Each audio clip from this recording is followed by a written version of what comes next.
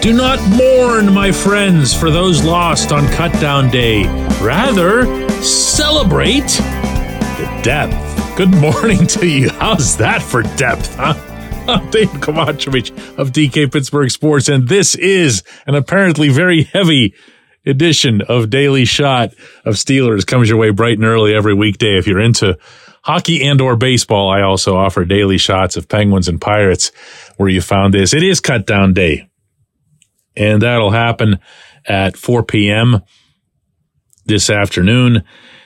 The Steelers and the other 31 NFL franchises all have to be down to the league maximum 53 players, and there is bound to be a headline out of it. There's bound to be a name or two, even three, where you go, whoa, didn't see that coming. Heck, there might be another move or two or three between now and then, similar to the Kevin Dotson trade. If the Steelers are lucky, anytime you can get something back for a player that you've got a pretty good idea that you don't have use for, that's always a nice trade. And Omar Khan did very well to move up into the 4th and 5th rounds, respectively, in 2024 and 2025. But realistically, not today. Here's what I know about today, and I mean know definitively. If we're even having the discussion that Zach Gentry could be on the bubble, that he could be among the cuts today, and I'll preface here that I don't believe that he will be, then that should tell you as much as anything about the depth that Khan, Andy Weidel, and the staff have accrued over the past year in particular.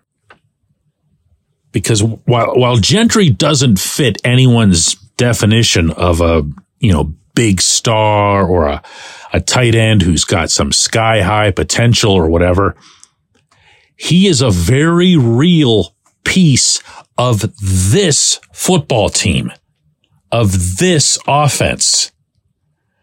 If you paid attention closely to the game in Atlanta, whether you were among the people who were there, whether you watched it on TV, whether you broke down all 22 film, if you're one of those nuts, you'll see a lot of stuff to like from this young man. He has become a very, very good blocking tight end who, by the way, has been entrusted, when needed, with filling the specific Pat Freiermuth role as a tight end. Now, please don't confuse that with my saying that he's as good as Freiermuth. It's not what I'm talking about at all. But if Freiermuth is out for any appreciable amount of time, with all due respect, you're not putting Darnell Washington in the Freiermuth slot because he's not ready for it yet. They have focused hard on Darnell blocking. And you know what Darnell's done in turn? Hard blocking. Okay. He's been dynamite at it. He's got plenty on his plate for a rookie. Connor Hayward is a tight end in much the same way that I'm a plumber because I fixed a sink once.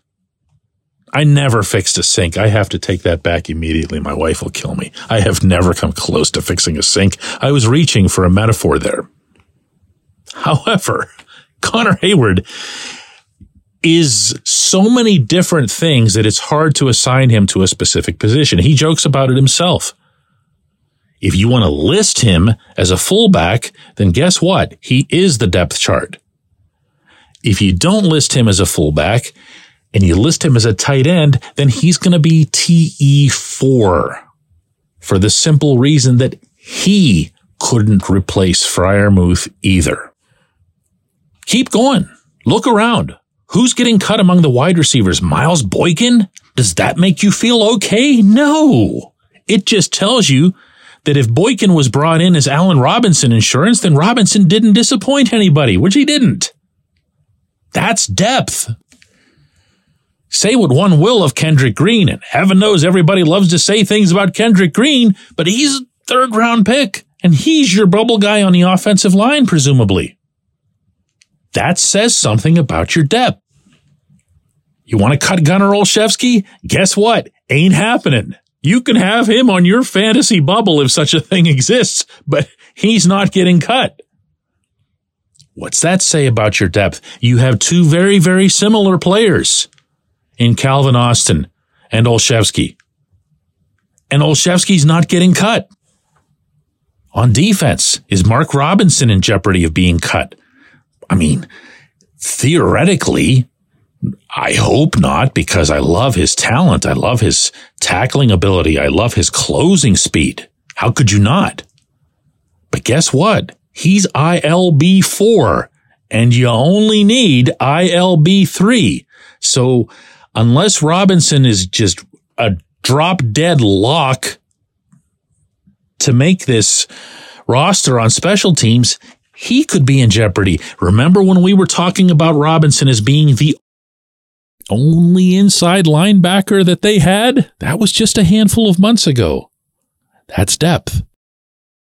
How about all the corners and the slot corners, and what do you do with James Pierre? Nobody really wants him around, but if you lose Pierre, you got to replace him with somebody who's kind of like Pierre. How about all these safeties? Trey Norwood was held in high regard not that long ago by this management team. Now, if Norwood gets cut because you've got DeMonte Casey and Keanu Neal and Elijah Riley can also slide back to safety if needed, and you have Chandon Sullivan just narrowly beating out Riley for slot corner, that's depth. This is all a good thing. Even if you don't like, if I don't like the decisions that get made this afternoon, understand that this is where you want to be as a franchise and where you specifically want to be as a fan of that franchise. These are, to borrow from the cliche, the good problems to have. When we come back, J1Q. This segment of Daily Shot is brought to you by our good friends at Mike's Beer Bar. They're located on Federal Street, directly across from PNC Park. Mike has more than 500 beers on tap, including from more than 50 local breweries. Stop in and say hello. Tell Mike we sent you. Mike's Beer Bar.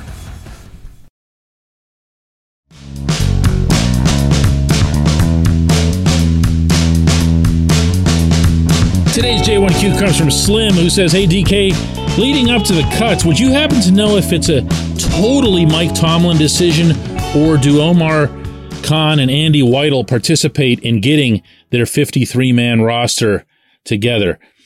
I'm going to give you, Slim, today what I'm going to call a cut and paste response. By that, I don't mean that I'm going to be cut and pasting it from somewhere else.